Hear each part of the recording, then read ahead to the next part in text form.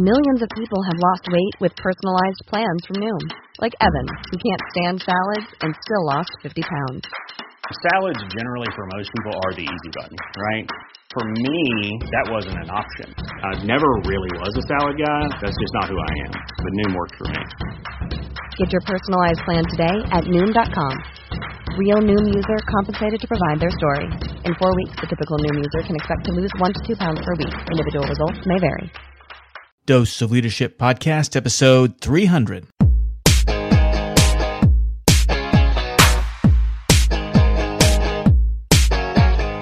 Welcome to another episode of the Dose of Leadership Podcast, the show that brings you inspiring and educational interviews with today's most relevant and motivating leaders. Each episode is dedicated to highlight real-life leadership and influence experts who dedicate their lives to the pursuit of the truth, common sense, and courageous leadership. And now, here's your host, Richard Ryerson. Hey, welcome to Dose of Leadership, a very special episode 300. Major milestone for me here at Dose of Leadership, 4.5 years into the show, and we're hitting our 300th episode. And the show continues to grow and garner much support, and it's all because of you. Thanks for tuning in. Hopefully you're finding some great value in Dose of Leadership. The show is perfect, or it should be in your rotation to help you in your leadership journey, where we talk about leadership because it's central to every aspect of our lives. We bring on fascinating guests, and we explore the topic in depth. And today's no exception. I'm honored for the 300th episode to have on my show today Bernie Swain. He's the founder of the world's leading lecture agency, the Washington Speakers Bureau. Since he founded this bureau, Bernie has represented 3 former U.S. presidents, 5 secretaries of state, 4 prime ministers of Great Britain, American and world leaders, business, economic visionaries, authors, media personalities, sports legends. I mean, this is the who's who. Bernie represents all of them, and he's been fortunate to be surrounded by all this greatness, and that he wrote a book about it. And his book is called What Made Me Who I Am. And it tells this story of how he and his wife, with no experience, built this agency into the largest and most respected in the world. And the book also features firsthand accounts of the powerful influences and the defining moments in the lives of 34 of his speakers, from Doris Kearns Goodwin to Colin Powell, Terry Bradshaw, Tom Brokaw, Tony Blair. And he assembles all these conversations into the book and uses their real-life examples to teach us about character, accomplishment, life, leadership, success. And it's a great book, and we talk about it in depth in this conversation. Bernie's a great guest, and again, I'm honored that he's on this 300th episode. It's just a fascinating conversation and a great man with a great story, and you're really going to enjoy it. Now, before we get to the interview, let me plug Legacy Leader Blueprint, my online leadership course. This is a course designed for organizations if they're trying to do some development, leadership development, and personal training for some of their up-and-coming managers, their supervisors. Legacy Leader Blueprint is perfect at $349 per seat. It doesn't break the bank. And I've designed the course so it's easy, so it doesn't disrupt their busy schedules, so they can take their time and watch each module at their own pace. And about every 2 to 3 weeks, 4 times throughout the session, I will meet with them for an hour and a half and facilitate a conversation specific to the organization and help cement the material and plant those seeds of leadership development and cultural change and positivity within the organization. And Legacy Leader Blueprint is perfect. You can learn more at richardryerson.com or doseofleadership.com. Just click on the Legacy Leader Blueprint links, and you can find out more information. You can watch a free video there as well that explains what's inside Legacy Leader Blueprint. And if you got any questions, I'd be more than happy to answer them at richard@doseofleadership.com and help you and your organization become the leaders you were called to be. All right, great guest, Bernie Swain, here on Dose of Leadership, episode 300. Thanks for tuning in, and thanks for being a fan of the show. Bernie Swain on Dose of Leadership. Well, Bernie, what a thrill and an honor to have you on Dose of Leadership. Welcome to the show, my friend. Well, thank you. It's a thrill for me, too. I'm so glad we're able to do this. Again, thank you for your flexibility through all my domestic plumbing problems here. But I'm so glad on this June Friday afternoon that we're able to connect. Are you looking forward to the weekend? I am. I'm in New York. We just had our first grandchild. So. Oh my gosh! Really? Yeah, my daughter had a couple of weeks old now. So. How exciting! Close by, or do you got to travel, or is this somewhere you can see? Well, we're in New York, and she's in Brooklyn, so it's Perfect. not very far away. I bet you're just can't spend enough time with the little one, I imagine. Yep, Little William. Little William. Congratulations on that, my friend. Thank you. I got to tell you, I'm excited to have you on the show because in a lot of ways, what you're doing, what you've accomplished, in a lot of ways, I've discovered kind of the second season of my life, kind of the way you did when you started your business. You know, you were telling me in pre-production here or pre-recording that you had a career until you were 36, I think you said, and you embarked on this path where you find yourself today. Talk a little bit about that. What was the dream when you were in your 20s and 30s, and how did you end up doing what you do now? Well, as I said to you before, I was not destined to go to college. My mother's family and my mother were farmers in Central Virginia and basically lived off the land. Right. My father grew up in the poorest of mining towns in West Virginia, lived in a 2-room house with 5 sisters, a brother, and assorted relatives, and spent part of his childhood in an orphanage when my grandmother, his mother, couldn't take care of him.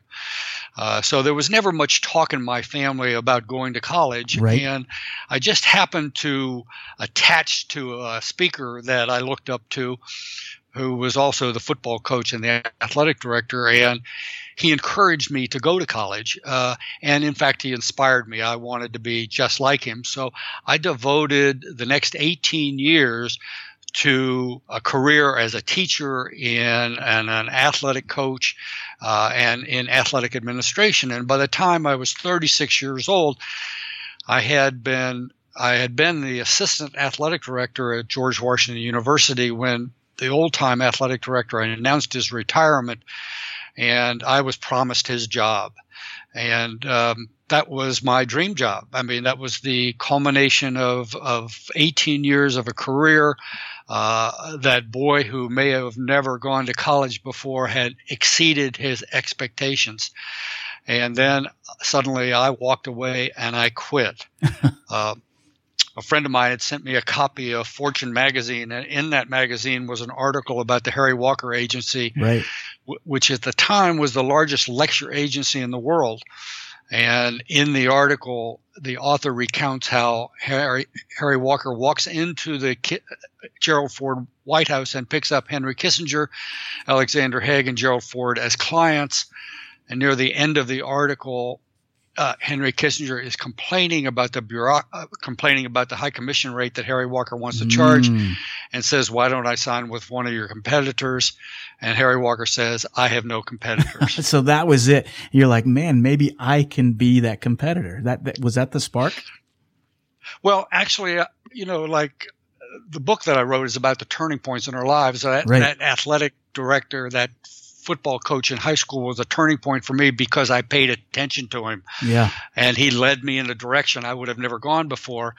So I had taken this magazine home and I left it on the coffee table, and I came home several days after reading it. And my wife said to me, "Have you read the article in this magazine?" And she says, "He has no competition." And she sat me down and she said, "You come home complaining about the bureaucracy of university life, and despite having this new job, I don't think you're ever going to be happy unless you can do something on your own." So over a period of weeks, she pushed and she prodded me, and she was the one that convinced me to walk away and quit my job. What a blessing to have that in your corner. I mean, looking back, certainly now, but I mean, as always, when we look back in hindsight, it's like, yeah, that was the great defining moment. But I'm sure, as you write in your book, what have I done moments, I'm sure, cropped up after that, right? Well, I'm in New York, and Yogi Berra, the great catcher for the New York Yankees, once said, "When I get to a turning point, when I get to that fork in the road, I take it." Right. And unfortunately, that's what most of us do. We either get to that fork in the road, a turning point, and we don't pay attention to it. It goes past us. We miss the person in our lives, or an opportunity, or an event, or a time, and we don't listen to it. We don't pay attention. And I was lucky enough in high school to pay attention to this teacher who put me in the right direction. I also, when I was 36 years old, was smart enough to pay attention to my wife, who saw something in me that I didn't see in myself. Right. That's so, gosh, I mean, how many examples, and even when you look back on people that I've talked to and even in my own life, and it's those, there's always those defining moments. I know what you're talking about. And you sit there and it's like, if you hadn't just listened. I find that those moments where the significance has happened, or where I've kind of followed callings, there was either one, like you said, somebody that pushed me in that direction, or number two, I made the decision almost instantaneously without a lot. And, I didn't write a big pros and cons and weigh it. It was like a gut instinctual decision. Does that make sense? And that's what these turning points are. Yeah. They are built into you. Yes. These turning points are like those defining moments, those powerful influences in your life. And as I said, they can be people who come into your life. Yep. Or moments in time, or unexpected events. And these turning points define our success and accomplishment, because, quite frankly, success and accomplishment do not happen in a vacuum. They don't. And it's like you have to be attuned to it. And I think I don't know how to articulate this, but it isn't the requirement or the prerequisite to make sure we capitalize on those moments is having this high degree of self-awareness, or is it listening? I'm struggling with what I'm trying to say. Does that make sense? Absolutely. And I think, somebody my age, I'm older, and, I've experienced these turning points in my life. But what this is so important for is people today in their 20s and 30s who don't have people to look up to, or don't realize the importance of these turning points, because these turning points are built into us. That's why instinctively you can make a snap decision because you feel something is right. It's because somewhere it's in your DNA to do this. You have that. That's a great point, because it's even like when you start going down the development path or trying to find out your calling, you already have all the tools required to get you where you want to be or need to be, right? It's like, right. It's not like you don't certainly the skills can be developed, but I think a lot of times what holds us back is like, I never can see myself doing that. But reality is you have it in you. It's like you become, I'm a firm believer in it. You become what you think, kind of the Ernest Nightingale type, you become what you think, or the Napoleon Hill. The more that you feed your subconscious, whatever you feed your subconscious, you're going to become. And do you subscribe to that? Oh, absolutely. And, I might have been a good athletic director at a university, but I was born to be this. Yes. I took a speakers bureau starting it with no experience and no plan, and I had no money. I ended up having to put a second mortgage on my home to live on and to start our company. And I had a $55,000, two mortgages for $55,000 on a $60,000 house at above 12% interest rate. Oh my God. And then little kids to feed, right? I couldn't allocate money for an office building, so I had a friend rent us a stationery closet. We sat in a stationery closet oh my God. for 12 months with absolutely no success. But because I made the right decision, because I had confidence that it was going to lead me in the right direction, I took from that point in that closet to 8 years later, I became nothing to the biggest lecture agency in the world. Yeah, let's talk about that moment, because it's suspending the belief on how something's going to get done, which I think all great leaders and people who accomplish something of significance, or when you're approaching your calling, you suspend the belief on how it gets done. You just know it's going to get done. It doesn't mean you're not going to be afraid. In fact, I was kind of in a debate with one of my friends the other day about this, where I said, if you take David facing Goliath, I think, in my opinion, that David was frightened. However, I think at the same time he was confident he was going to destroy the giant.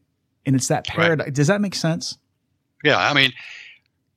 The key to entrepreneurism is passion. Right. And passion is much more important than talent. I had no idea that whether I would be good at what I was going to do, but I had the passion to succeed. And that's the difference. And what sustained you through those kind of, dark nights of the soul when there was no money coming in? You had two did you have one or two babies to feed at this time? I can't remember what it said in your book. I had one. I had one on the way when we were sitting in the closet. In order to even leave our closet, we had to wait for the person who rented us the closet was Chuck Hagel, who ended up to be the Secretary of Defense for Barack Obama. And in order to leave our closet, we had to wait for one of Chuck's meetings to be over, because you had to go from our closet through Chuck's office and out the building. Oh my gosh. Yeah. And in order to start our company, we would sit in that closet and we would think of famous names, and we would try to find a telephone number, but none of our phone calls were ever returned. Then we would get addresses and we would write them letters saying we'd like to represent you. And we would get in return letters from lawyers who said, my client, this famous person, is under a written contract with another speakers bureau. Don't write him again, or we'll sue you. And for the first time, sitting in that closet, we discovered that there were 5 or 6 large agencies in addition to Harry Walker up and down the East Coast of the United States. And Harry Walker's claim of no competition, which got us started, was nothing more than a strategic boast. Oh my gosh. Was that again, how did you sustain yourself? How did you, because that would sink most people. And you think, oh my God. I do remember late at night, often sitting in the closet and putting my head in my hand and saying to myself, what have we done? On the other hand, 6 o'clock in the morning would come, and I just had a confidence, a passion that somehow this would work. 12 months passed, and we were almost out of money, and then we sustained ourselves for another 2 months. And I get a call from a guy named Steve Bell, who was the anchorman for what was then a new show in 1975 called Good Morning America. And he had been with one of those other agencies under a written contract. The contract had just expired. They hadn't done a good job for him. They hadn't fulfilled the contract. I had met him briefly when I had been at the university, so he happened by chance to know that I had started a lecture agency. He invited me over, and instantly, we agreed that we would represent him, and I shook his hand.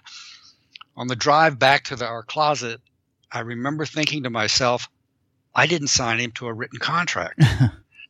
And then, so I got back to the closet and I said to my wife, Paula, I tried to justify the mistake that I made by saying, well, what good would it do to hold him to a piece of paper if he is unhappy? And that mistake on my part turned out to be a defining moment for us, because Steve then went and told his friends, other Washington journalists, that if you don't like to be under a written contract with an agency and be tied up with them as I was, you can go shake hands with these guys and walk away from them anytime you want. God. And that's what got us started. Oh my Lord. It's always those little subtle but very powerful moments, right? Right. But when if you pay attention to the people in your lives and the events that take place, and you make those smart decisions on which way in the fork of the road am I going to go, then you will have confidence in what you're doing. And that's the basis of those 34 stories in the book. All of those 34 people are famous people. And unlike what I thought when I was first starting the company, that these famous people must have gotten some money or a golden spoon, or their parents were famous or something like that. Most of these people came like I did. They came from backgrounds where they weren't sure they were going to succeed, and they had a lot of adversity. But they all paid attention to that turning points or those turning points in their lives. And they didn't quit. I mean, I think, and certainly I'm not trying to compare this little show with what you've accomplished and some of the great people you've represented and had the privilege to learn from and sit down. But when I started this show, if I can kind of compare in the sense that what has transformed over me over the past 5 years, I started the show with the sole intent. Kind of, again, it was more of a gut feeling. It was literally the morning I woke up, I had the idea and I started emailing people that day. And a month later, I released my first conversation. I had 6 under my belt. And go ahead. No, I was just going to say, and if you think back at it, you will see a moment in time. Yeah.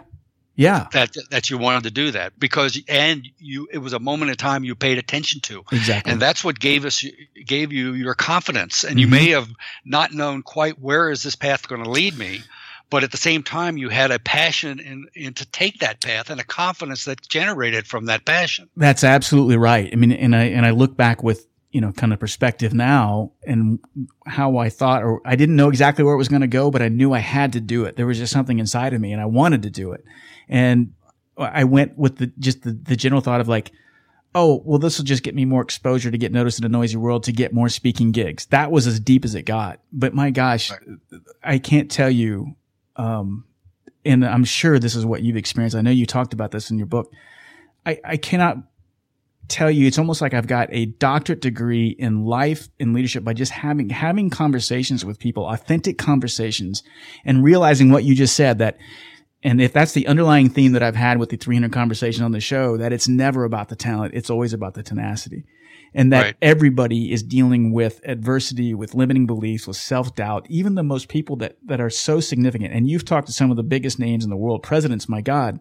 And I'm sure they would say the same thing. Is that a takeaway that you got from? Absolutely. And what you've done is entrepreneurism. I mean, and what worries me today, and that is the fundamental basis of the American economy, is entrepreneurism. Right. And what worries me now is that, unlike you, people today, young people today, tend to give up too quickly, or don't have people to look up to or examples to follow, or they don't pay attention to them. And I worry about young people in their 20s and their 30s.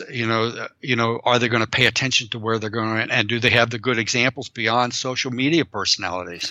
It's a great question. I would like to say yes. I would hope that, because I've met a lot of people in that younger generation who do tend to get that. But if anything, in fact, I was having lunch with a young man in his 20s today he's going to be just a great success and significance. But in his mind, all he can see is that it's not happening fast enough. I'm guilty of that. But I mean, for him, it's really, he thinks, man, I should be further along. And I said, my God, you're only 25, and look what you've accomplished so far. It's the perspective. Well, I mean, and that's true. But, you then fall back. That's an interesting thing you brought up, because I remember 2 years after we started, we ended up representing people, all of the people we've represented, including presidents and prime ministers and great achievers of all kinds, all on a handshake, because I never wanted to sign them. That handshake established for us a bond of trust. Right. Yeah. And so I remember 2 years after signing Steve Bell on a handshake, and we had 6 or 7 Washington journalists that had come with us on handshakes, and sitting there at my desk thinking the same thing. Maybe that success isn't quick enough. Maybe none of the handshakes were picked up by the other agencies. They're still signing people with contracts. Maybe there's ways I can cut corners. Maybe there's ways I can get the success quicker. And at the same time, I was interested in representing a guy named Lou Holtz, who at the time was the football coach at the University of Minnesota. He later went to Notre Dame. And I'll cut this story real short, but I ended up asking him to stop by when he was coming to meet with Ronald Reagan. I'd read it in the Washington Post, and he stopped by, asked him if we could represent him, and he sent me a letter saying, he said, I've got 2 inboxes on my desk. One is for football and one is for speeches. My inbox for speeches is now twice as big, and therefore I'd be glad to accept your offer and allow you to represent me. I only ask of you 3 things. Can I trust you? Do you care about me? And are you committed to excellence? I put that letter on my desk because that was typical Lou Holtz. Right. And I think, okay, I was just going to put it away. And that thing sat on my desk for a day and then a week. And then I finally picked it up, and I couldn't figure out why I couldn't file it away. And then there it was. Are you committed to excellence? Do you care about me? Those are the very reasons I wanted to start something on my own in the first place. Mm-hmm. So sometimes you need to be reminded of the reasons you start something and the good qualities that you want to live up to. I love that story. And that was kind of one of the questions I was going to ask you, kind of the same thing where I said, I started this show for this reason, and now it's completely different. It's a whole nother dynamic and why I do this show.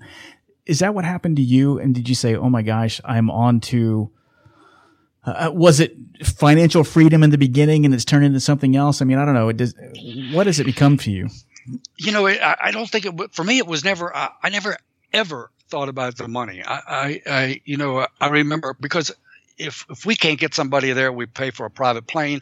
I remember, most of the money for the company went to big profits, 15% profit sharing for everybody in the company. So that was never important to me.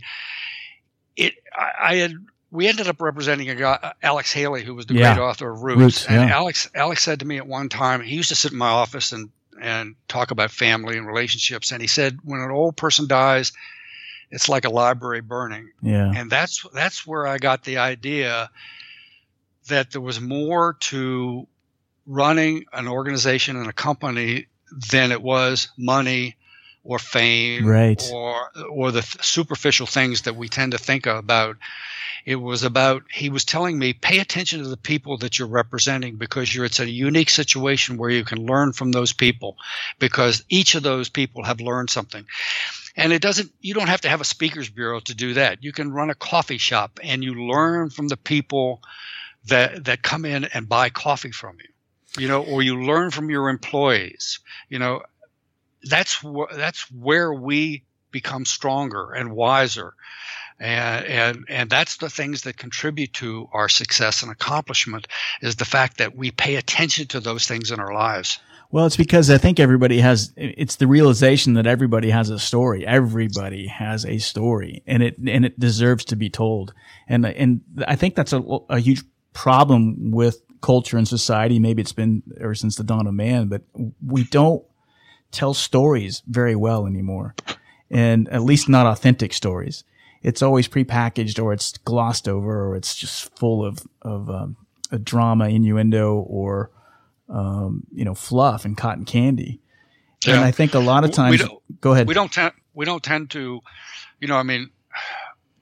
I'm 70 years old, so I look back, and even after I've learned all these things, I look back and think, geez, there's some things I missed. Mm-hmm. And the whole point of what I'm talking about, and the whole point of our conversation, is that you can be 15 years old and you got to pay attention to the world around you. Yeah. Yeah. You got to be in your 20s and your 30s and pay attention. What's happening to me?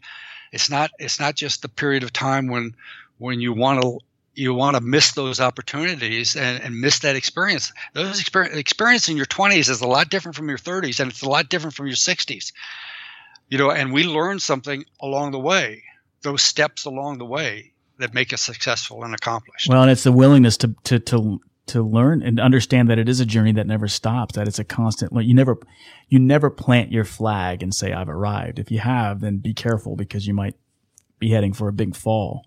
And I think that if it's having that humility and that teachable spirit, a humble, teachable spirit can, I think, take you a lot farther than an egotistical, passionate drive. You know what I mean? Yeah, exactly. And this people listening may think, well, gee, that doesn't apply to the famous people, but it does. It does. Yeah. We were one of 30 agencies selected to interview to represent Ronald Reagan in 1988, and they were all the big agencies. We were a small agency. Nobody in Washington, D.C. thought we'd ever represent Ronald Reagan. There were Hollywood agencies because he was an actor in Hollywood. And you went through this process where these 30 agencies you go through, and they would be whittled down to 15 and 7. And then the top 2 choices were presented to the President and Mrs. Reagan.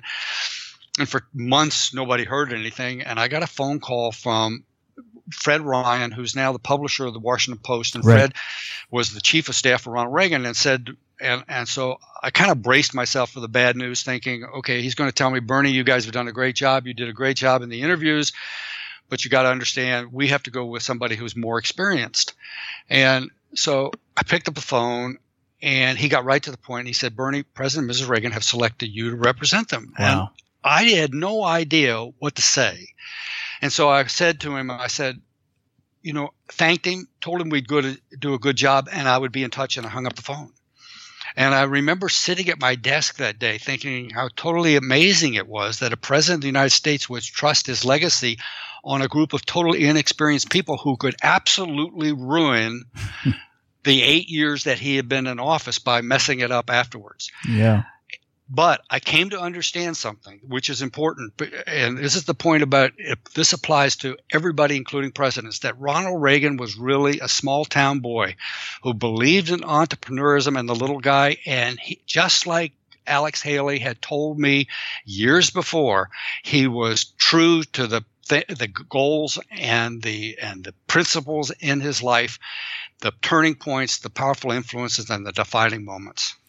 And because he saw that in you, because that was his roots or that was his, character makeup, he saw that in you probably. That's why he decided to pick you, right? Yeah, I remember Fred Ryan. I was kind of afraid to ask it.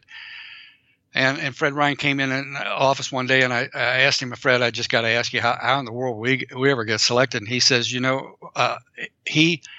he believed in entrepreneurism, and there was one big agency, and there was you in the final two, and he wanted to give you guys, just three of you, give the three of you a chance. Wow.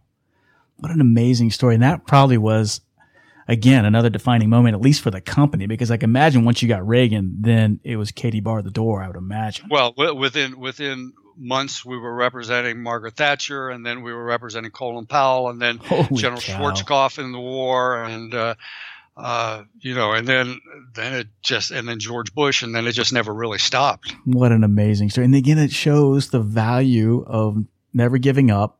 Again, when you started, it probably wasn't even your wild imagination that you would have a president or even Ronald Reagan as one of your clients. I don't know. No, I mean, I never thought about it. I mean, even when we were interviewing, we were taking that interviewing process as an experience. Right. Like there's no way out of 30 agencies they're going to pick us. Right. Yeah, for sure. Right. Nor did anybody else in Washington, D.C. think we were going to be picked. Right.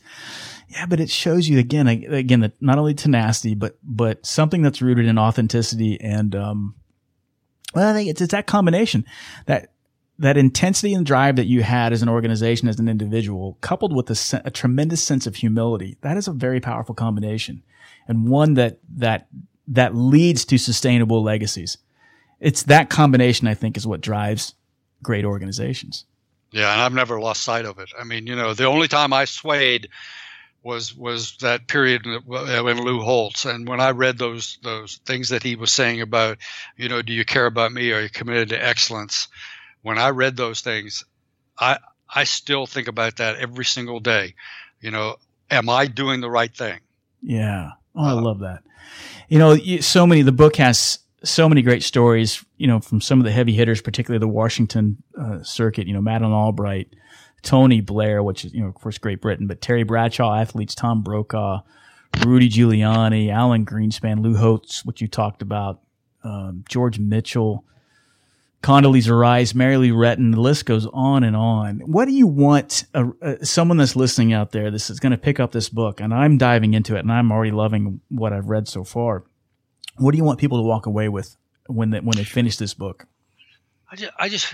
What I think they will see, these are 34 short stories where I knew their story, but I ended up interviewing them. I ended up transcribing the interviews.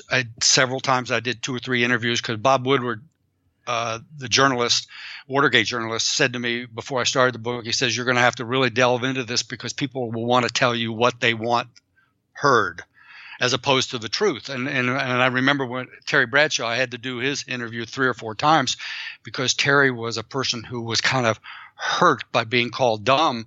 And I wanted to get that story told because there are other people were criticized.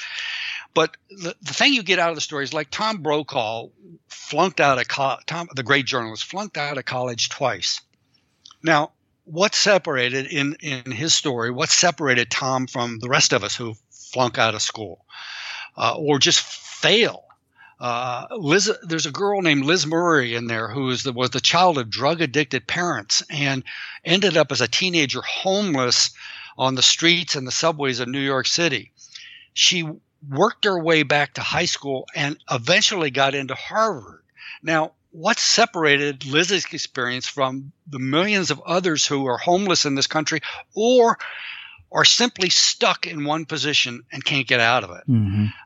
Or for example, Secretary of Labor Robert Reich is only 5'1", and his life was changed by the death of a young boy who protected him during the Civil Rights Movement.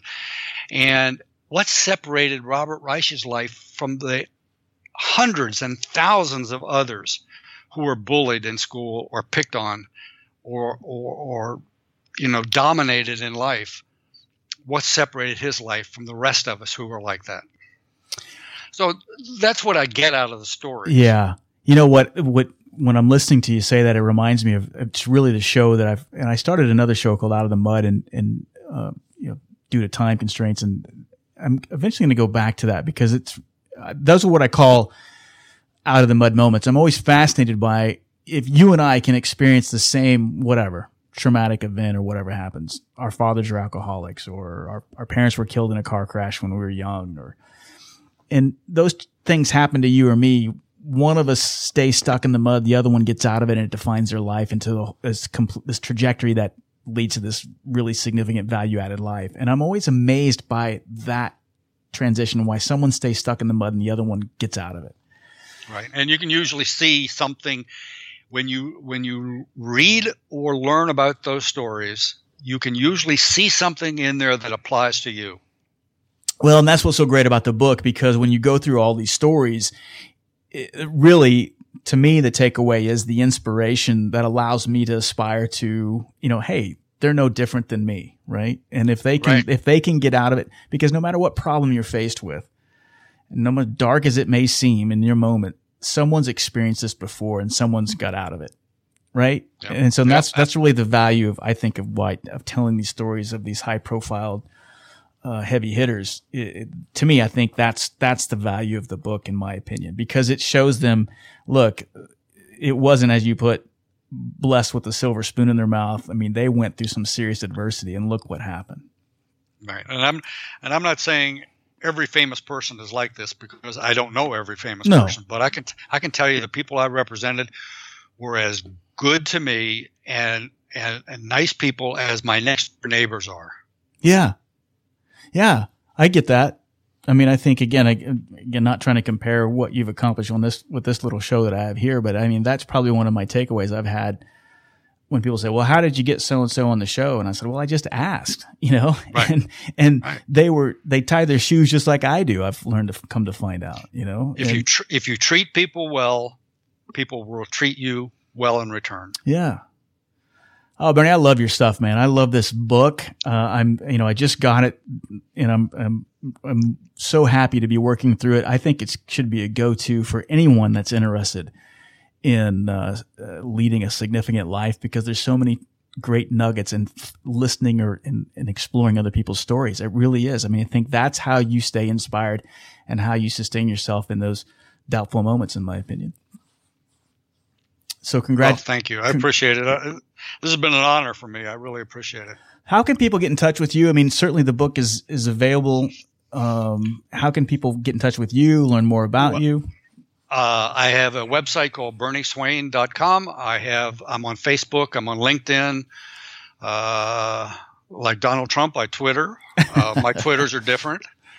And then you can always email me as bswain@washingtonspeakers.com if anybody has a question.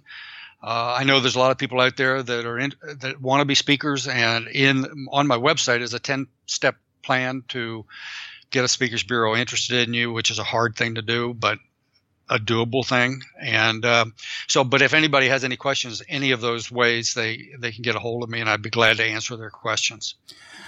Bernie Swain, you're the real deal, my friend. So glad to have you on the show. The book is What Made Me Who I Am. It's a great book. Go grab it out there and have it part of your leadership journey. I think you're really going to enjoy it. Bernie, thanks for coming on the show. Well, thank you very much. It's been an honor for me. Thanks.